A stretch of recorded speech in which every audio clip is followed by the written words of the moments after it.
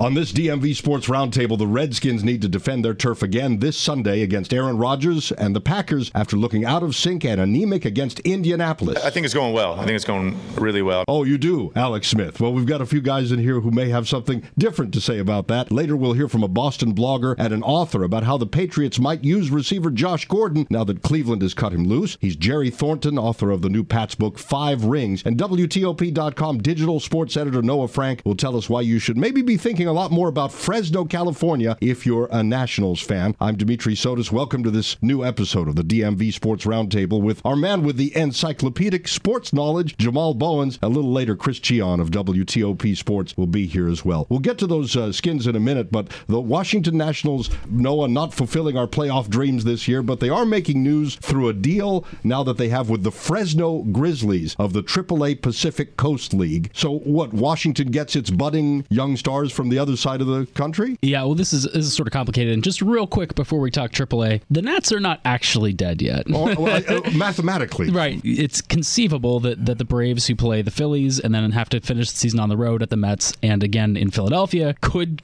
continue to collapse. They played pretty poorly of late. This might have been a missed opportunity for the Nats. They had a chance to add on and patch some holes instead of kind of fire selling away. And I mean, they're going to end up finishing, possibly within 5 games of the division, even after all of this, which is kind of crazy. Well, you'll notice my carefully crafted sentence, they are not fulfilling our playoff dreams. So that leaves a little play for, I'm not saying they're dead, but I'm glad to hear they're not out, mathematically just disqualified. But, to be honest, the season ended for me about maybe last month. Yeah, I mean, I've checked out. As soon as football started, I checked out with the Nats. The fact that ownership, wrote this letter saying we're not giving up on this team and we believe in this team, but the only thing they did was get rid of one of their relievers at that point. I mean, they had a chance to maybe add a Wilson Ramos or to maybe add, a couple of pieces to just get them through until everybody got healthy and patch up around the edges. And it had 2 really inexperienced teams in the division ahead of them that you knew one of them was going to collapse, and that turned out to be the Phillies.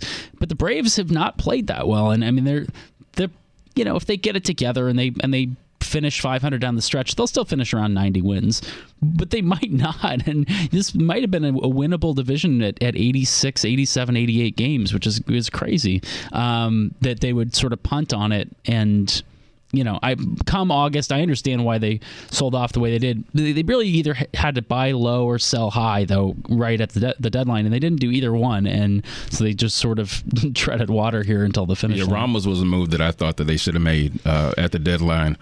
But, at this point, it's neither here nor there. They've done what they've done. They're still in it mathematically, but I don't have that optimism that that's going to take place. And we're kind of just looking to the future at this point. I want to be clear. I am not optimistic in any way about their playoff chances. I'm just putting it out there that they have not been mathematically eliminated. But let's look to the future, because the future is really strange and interesting. The Nats are going to be affiliated for at least the next 2 years at the highest level of the minor leagues. East Coast teams really don't want to be trapped out west for obvious logistical reasons. Is Fresno, California, which is a 2,700-mile drive or whatever it is from D.C., and obviously from Harrisburg, too, which is important, the Nats AA. You can't get players back and forth to either level easily. It's not the worst-case scenario. Speaking as a former Nationals employee and a former Fresno Grizzlies employee, and interestingly, is the other place that was kind of open, a former San Antonio Missions employee. I was the PR director in San Antonio for a year and in Fresno for 2 years before I came to work for the Nats. Fresno is good ballpark. It's getting older, but they're making some renovations on it. They have a new ownership deal there, much more stable deal with the city there. A lot of the same management side is there from when I was there. They're really well run promotionally. They do a great job, and they take care of their guys, and it's good facilities, and it's just a huge pain to get in and out of the Fresno airport, which only flies directly to like Denver and Phoenix and Vegas, and like it's going to take 2 flights to get anybody anywhere. However, it's still better than San Antonio, which is really not a AAA city, even though it's a bigger city. The ballpark is an old, beat-up AA ballpark that's really not meant for AAA baseball. They got that deal thinking they were going to get a new stadium. That has not happened. The mayor does not want to give public money to a new stadium there. So San Antonio is a tough spot. I really think the players will be happier to be day-to-day in Fresno than they will be in San Antonio.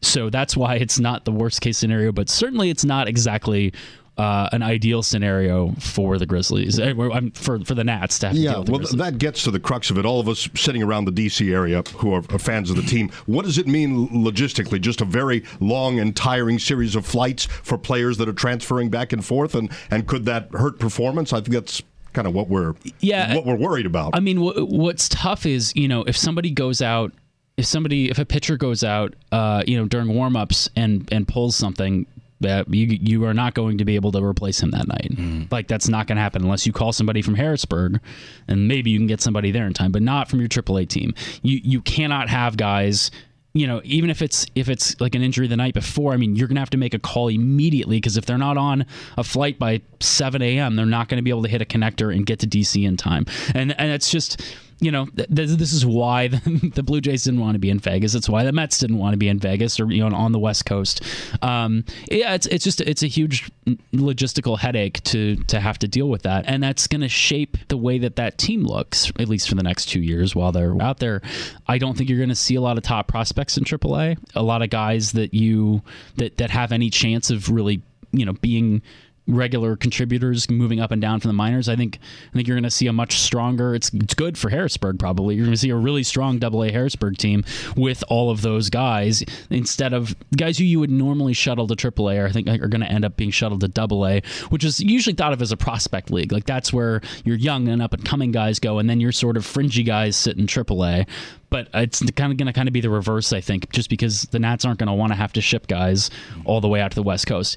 Now, there's going to be some interesting decisions to be made when they're playing in San Francisco, or they're playing in LA, or they're playing in Seattle or Arizona or Colorado, or wherever they might be on the road, based on the AAA schedule, and where they may, if they think that they need a guy, or they might need a guy, you might see more, juggling guys across the coast.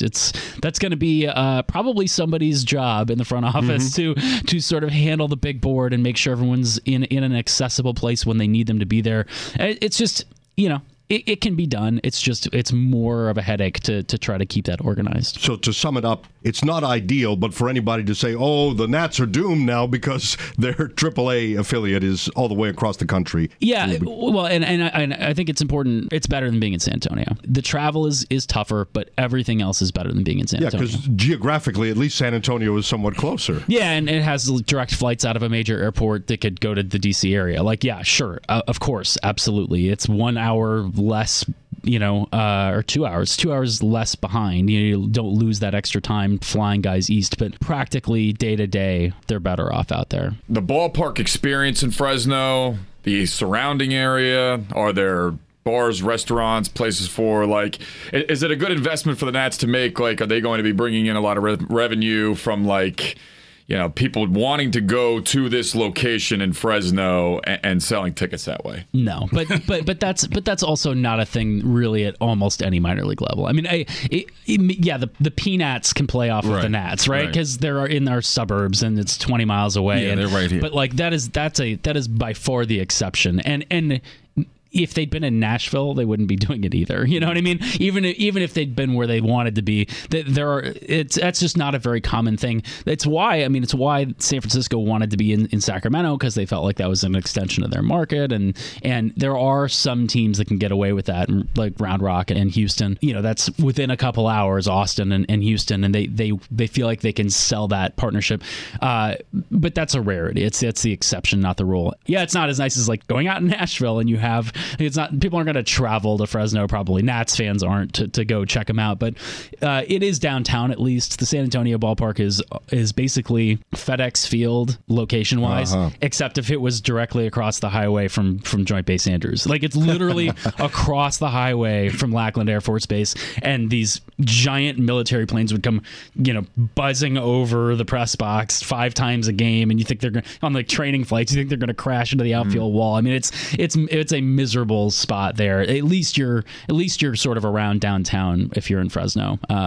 But it's a big farm town. It's not what we think of as like an East Coast style city. All right, interesting future for the Nats. We'll spend the next 10 minutes on the Skins here. So they couldn't come close to defeating the team, Jamal and Chris, that they were supposed to beat in the Colts. Maybe they can achieve the tougher task of getting past Green Bay. What do we just say about these? Dr. Jekyll and Mr. Hyde. I can say this unequivocally about this team. They are consistently inconsistent. They could come out and win this game and maybe win it big, and I wouldn't be surprised. They could also go out and lose by 30, and I wouldn't be surprised either. I don't know who they are. I don't know if they know who they are, and they've been searching for some sort of identity, and I thought we had one. Going in after week 1, I thought that was set. The blueprint was set, but my man Jay just cannot stop tinkering. The frustration with me and him is why he is so dead set. I don't know what a run game ever did to him, but he seems hell-bent on not sticking with one. The blueprint was set. You had 2 running backs go over 125 yards all-purpose since 2006 when Liddell Betts, and if people remember him, and Clinton Portis did it. The blueprint was set. Everything else will open up. Adrian Peterson had 20 yards last week. That's ridiculous. That should never be said in a sentence. Adrian Peterson had 20 yards. And when did we start running a spread offense? Yeah, I don't know. Was he coaching on Sunday or Saturday? I don't mind the spread offense, but stop running stretch plays. Yeah, I don't mind that on a Saturday. I don't want to see it on Sunday. Not with what you had last week. Nah, I'm believing the spread offense. I mean, not like verify. Chris, moderated, I would say. What they ran last week worked. It worked against Arizona. But why go so far? But why go so far left? Why go so far left? If that's what worked for you, at least give it a try. Do not abandon it completely after a few failed runs. Make adjustments. He'll stick with a passing game that doesn't work. We'll go into the second half with it because he makes 0 halftime adjustments. He never has, and he still continues not to do that. But the one play I thought I was watching Georgia Tech or Navy. We're running a triple option. We're pitching out. I don't understand some of these plays. He's got a 3rd and 1. Chris Thompson is at least 10 yards behind the line of scrimmage, behind Alex Smith. On a 3rd and 1, why are you relying your running back so damn deep? That I agree with. That was a stupid idea, yeah. If you're going to beat this Green Bay Packers defense, I just rewatched them against the Vikings. They have a secondary that can be had. Mm-hmm. Throw the ball to Jordan Reed. He's healthy right now. We've got him right now. So I think that the offense should run through Jordan Reed and Chris Thompson this week. Adrian Peterson, I think, was kind of the flash in the pan week 1. I don't expect to see. I don't agree with that. I think I'm coming from. See, you just said you like the spread offense. I'm coming from old school. I grew up watching Gibbs, and you do not abandon the run. You stick with it. If it doesn't, you get variations. You don't become stubborn with it and just bang your head into a brick wall. But you don't abandon it after a few runs. If it worked for you, let's carry it into the next game and see what happens. He's never done that. Week 2 last year, we ran over 200 yards against the Rams. Stuck with the run. Worked out, won the game. All was well. Then, from then on, got way left. Never got back to it. And I understand late in the season you couldn't because the offensive line was in shambles. If you're going to have that problem this week, because it looks like Laval's not playing, you're going to have to shift Roulier to guard, Bergstrom at center, and they probably somebody off the street behind one of those 2. But are we unanimous that it was only the play calling that burned us against the Colts? The players have to execute. That's what I'm saying. But I see people. 2 sides of the equation. Yeah, I see people. Well, of course, it's the players. They're the ones playing. They have to execute. I see people jumping on the players, but I also look to the play calling. Because to me, it was curious at best, and that's being nice about it. Now, did the offensive line block? No. They did not do their job. The offense did not do their job. They did the quintessential Redskin thing and keep rolling their defense out. Your defense gives you 2 interceptions, gives you the ball back. You continue 3 and out, 3 and out, 3 and out, 3 and out. They're going to bend, and eventually they're going to break. And they've done it season upon season. It's not new. I watch Red Zone on Sundays, and it's telling that I barely saw any of this game because it didn't make it to Red Zone because all we did was kick field goals. I know, and I was at Jets Dolphins, so like I'm speaking. All we did was kick field goals. Yeah, okay. Yeah, I mean, but what I have watched a fair amount of so far in the first 2 weeks is the Packers because they had national television games that I actually sat and watched, and I saw a lot of their week 2 against the Vikings, and I certainly that they're going to have to find playmakers and get people in space to. But I do think that you have a point, Jamal, in the sense that they can't have quick possessions. Like if you might be able to get away with that. I mean, they didn't, but you in theory could get away with it maybe against an Andrew Luck, right? Against an Aaron Rodgers, even a somewhat compromised Aaron Rodgers. You can't just keep giving him the ball back. No. Every extra possession you give him, he's going to burn you for a touchdown. X% of the time, and the Packers have played well enough. Really outside of the first half of that Bears game, I mean, they should have beaten the Vikings. I know the Vikings missed a couple potential game-winning field goals, but so did the Packers, and that penalty toward the end is the only reason that the Vikings were even set up. The Packers should have won that game. I think their defense, it's not as bad as in spots as it has been in the past couple of years.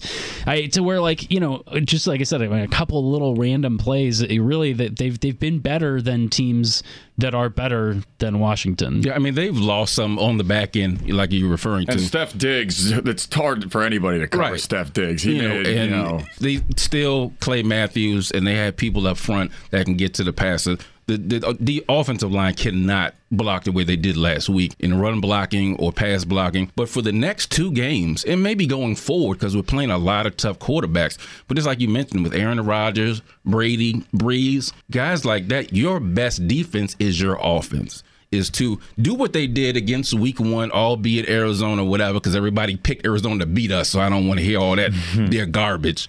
But what they did was, it was throwback. It was old school. They ran the ball. They dominated time possession. That's what I grew up watching. Demetri Gibbs, that was the ground and pound.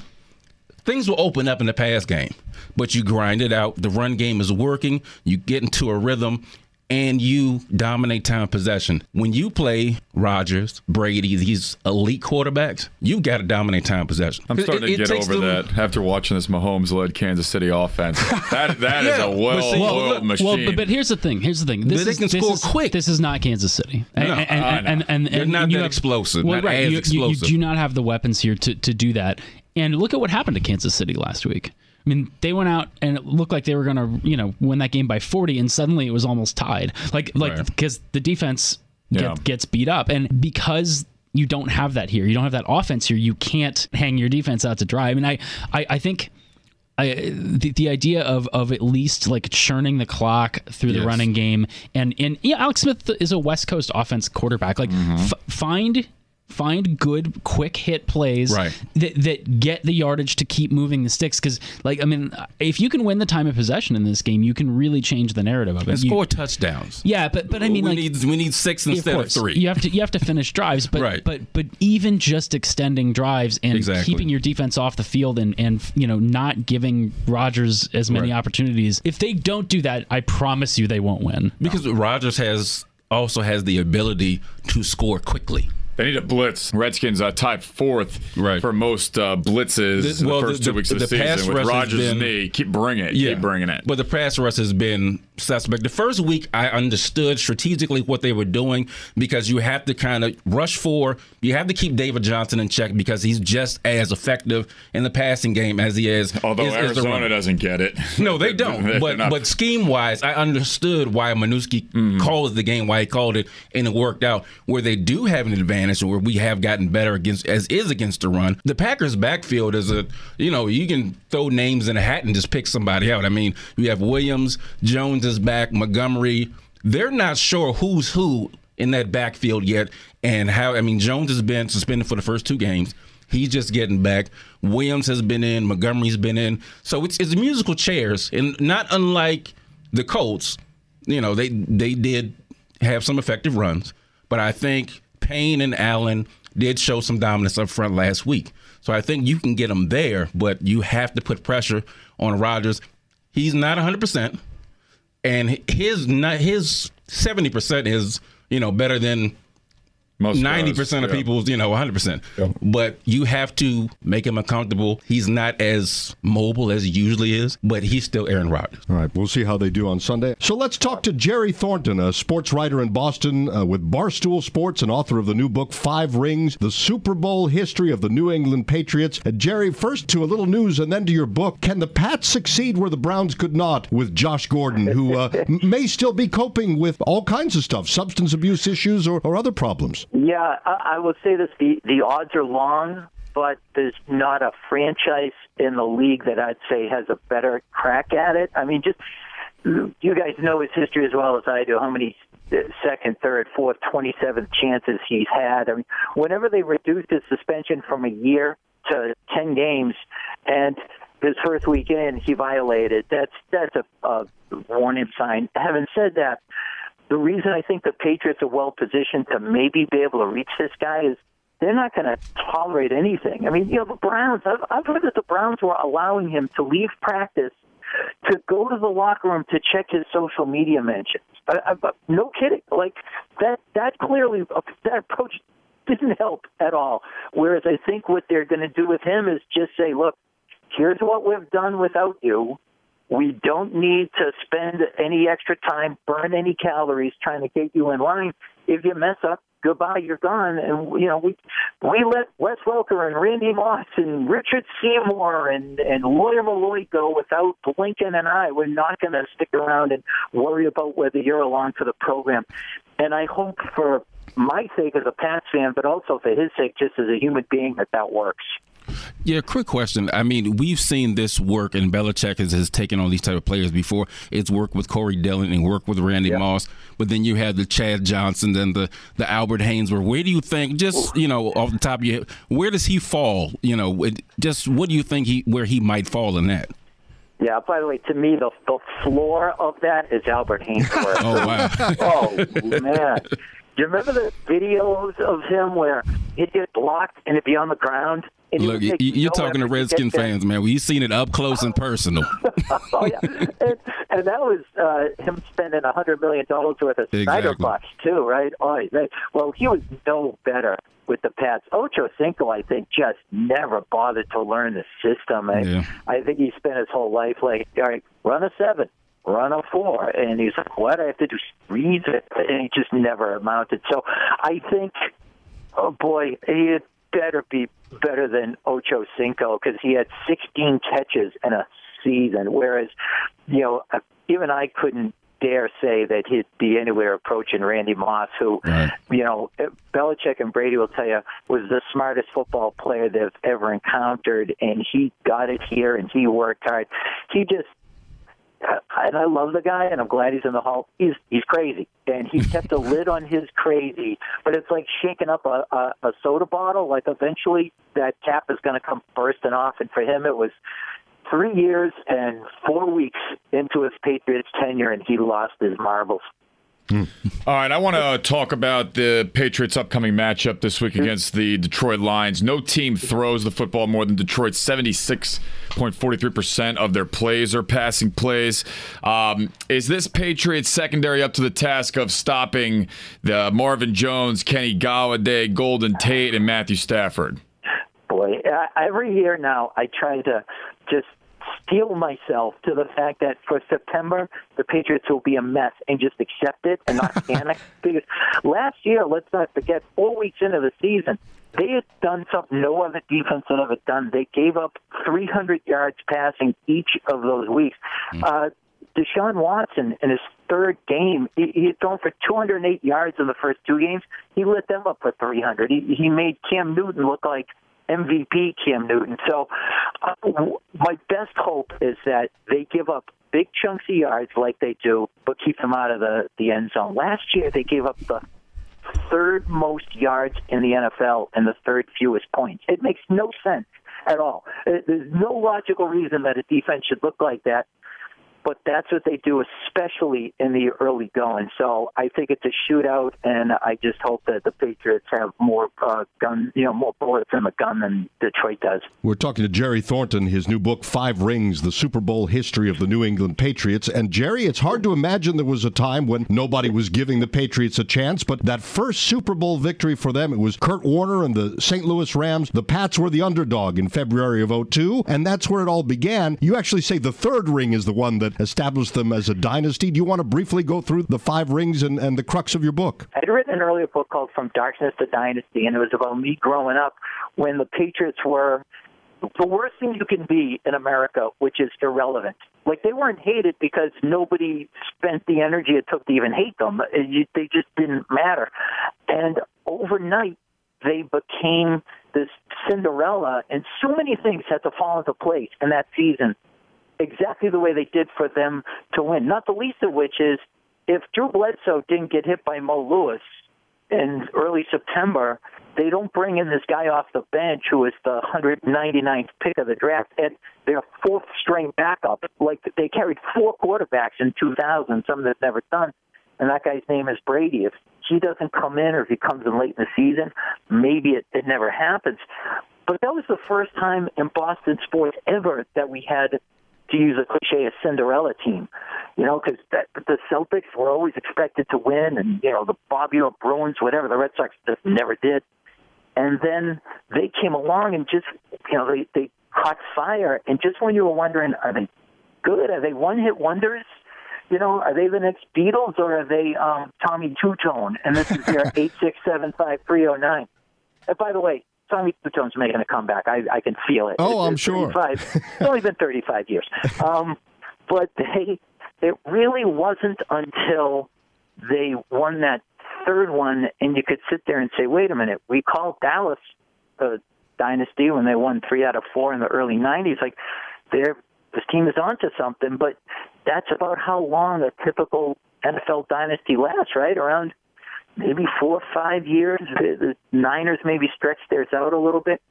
If you could have told me back in 2002 that in 2018 Brady would still be a quarterback and would still be talking about, contending 7 straight trips to the AFC Championship game, that's unheard of in this era. Patriots fans will not tolerate the rest of us putting down their team, but I'd like to know if you guys realize, at times anyway, how much like Yankees fans you are, other entitled sports fans. Oh, trust me. I went through that weird sort of phase where they went from being America's sweetheart to the most divisive, polarizing, despised, I would not even say sports team, but pop culture institution in America. I mean, what band, what TV show, what movie is as hated as the Patriots are? There's nothing. And I've just learned to embrace it. And I hope that people in D.C. will understand, like, okay, this book isn't just for Patriots fans. Yes, it's about that. It's about the controversies. It's about everyone just thinking that they're cheating at everything that they ever do, and all the Spygate and the Deflategate and the Pushgate and all this nonsense. It's been a wild ride, but as a Pats fan, I just learned to say, all right, say hello to the bad guy. I don't know. If you're like me, I'm a Dolphins fan who adores Tom Brady, so I guess I would be very interested in something like this. Have you met Tom Brady before, like in person? And as far as like, all the reports about him just never satisfied, never really happy, has that been your experience? Got to interview him on the phone once or twice. I got to golf near his house and made sure that I stayed 100 yards away so that I don't violate that court order. Because apparently you go through a guy's trash barrels looking for bits of hair, and that's a crime. I don't Right.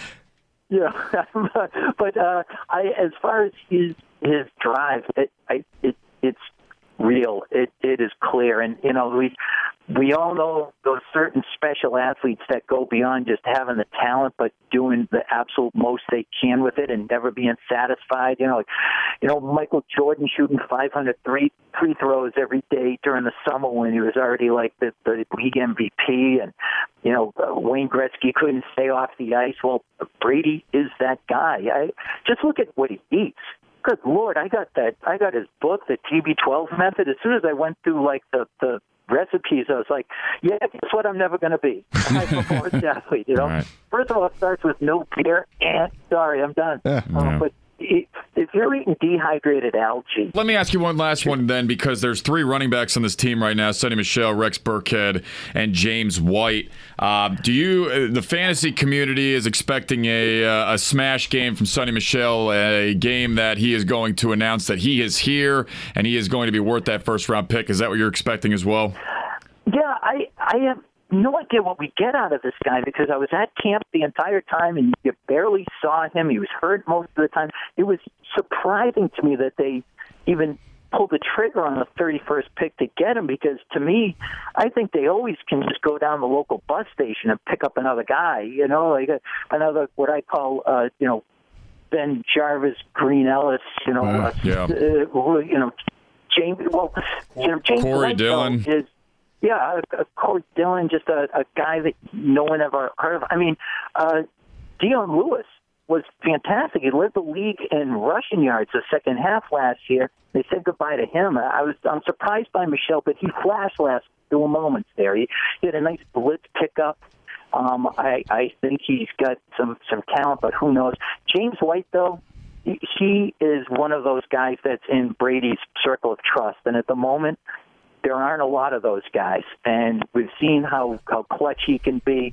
He's not going to get the ball down at the goal line, but he's going to get some catches for you. So if it was up to me, Rex Burkhead still seems like a serviceable guy, but I think James White is, next to Brady and Gronk, their third most important offensive player right now. I have pulled Burkhead off some of my rosters, and I have put Michelle in my flex this week.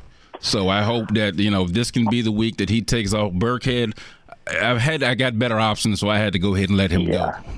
Yeah, the Michel thing is intriguing as anything. I can't wait to see what he can do, but he might be one of those guys that gives you 5 negative plays and all of a sudden breaks one. Yeah, he's really versatile, and he can catch the ball out of the backfield, and he can run between the tackles. So he's one of those backs that can pretty much do everything. And when you saw him at Georgia, when healthy, and you guys saw that part of him, he's not always healthy. He's not always available. And that's the biggest thing with him. But I think all around, there's not much he can't do offensively on the football field. Sure. I met a couple of guys who won $1 million in daily fantasy because they picked up a Pats running back by the name of Jonas Gray. Wow, yeah. Pride of Notre Dame. Comedian. Yeah, he had 4 touchdowns and 200 yards, and then never started for them again. And you know what? I had him that game, and I cashed out. I was great that weekend, and like you said, he was never heard from again. That's why I don't like to mess with their running backs, because you never know what Belichick, who he's going to roll out there from week to week. It's always a very tricky situation fantasy-wise. Yeah, that way lies madness. You're doing the right thing by just avoiding it. Jerry, to finish up, you made a pitch that, for Skins fans or fans of any of the other teams in the NFL, you've written a football book as much as you've written a Patriots book. That's what I was going for, and I write for Barstool Sports. We're an irreverent bunch.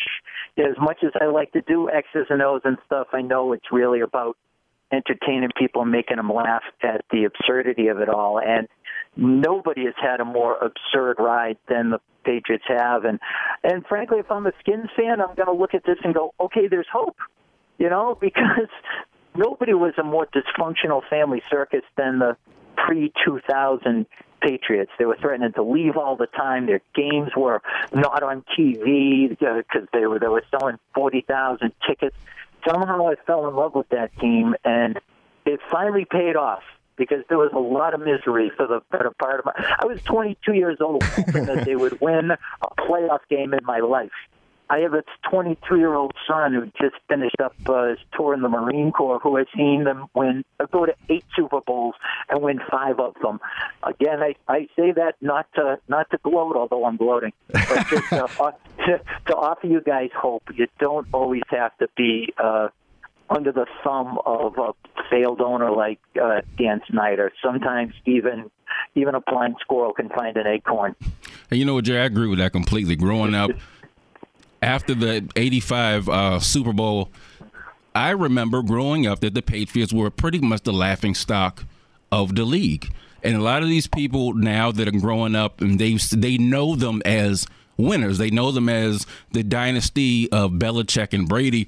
But I am old enough to know, the Irving Fryer years and the year after they lost to the Bears in the Super Bowl in '85, how the wheels just completely fell off the bus and how lean those years were up until the Belichick-Brady eras.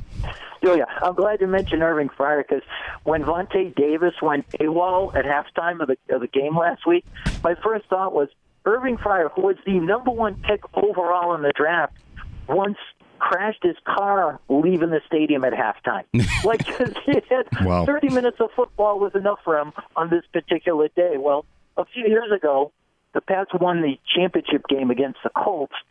Vince Wilfork was involved in a car accident on that same stretch of road, but his involvement was a woman's SUV had flipped over, and he went and physically lifted her out of the car to safety. Wow. That's the difference between the Patriots I grew up on and the Patriots of today, where they've got these, pretty much the high character guys like Vince Wilfork, very few just bad apples like Irving Fryer was.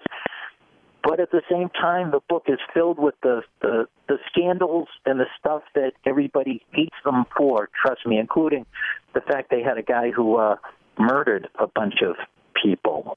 It's a weird twist none of us ever saw. Right, and yet it's all part of the story. Jerry, thank you for being so generous with your time. It was good to speak with you. Hey, it was my pleasure, fellas. It's the first time we've talked. Hopefully it won't be the last. Hopefully not. We'll have you back on as soon as we can, and thank you again. Best of luck with this new book. Thanks a lot. Much appreciated. All right, thanks, Jerry. Jerry Thornton, a sports writer in Boston. He's with Barstool Sports, as he mentioned, and the book is 5 Rings, the Super Bowl History of the New England Patriots. Our thanks to Jerry and WTOP.com digital sports editor Noah Frank. For Jamal and Chris, I'm Dimitri. The DMV Sports Roundtable is on Apple Podcasts, the Podcast One app, PodcastOne.com, and WTOP's mobile app. Just tap listen. For Redskins fans, large and small, all around this wonderful world, God help us.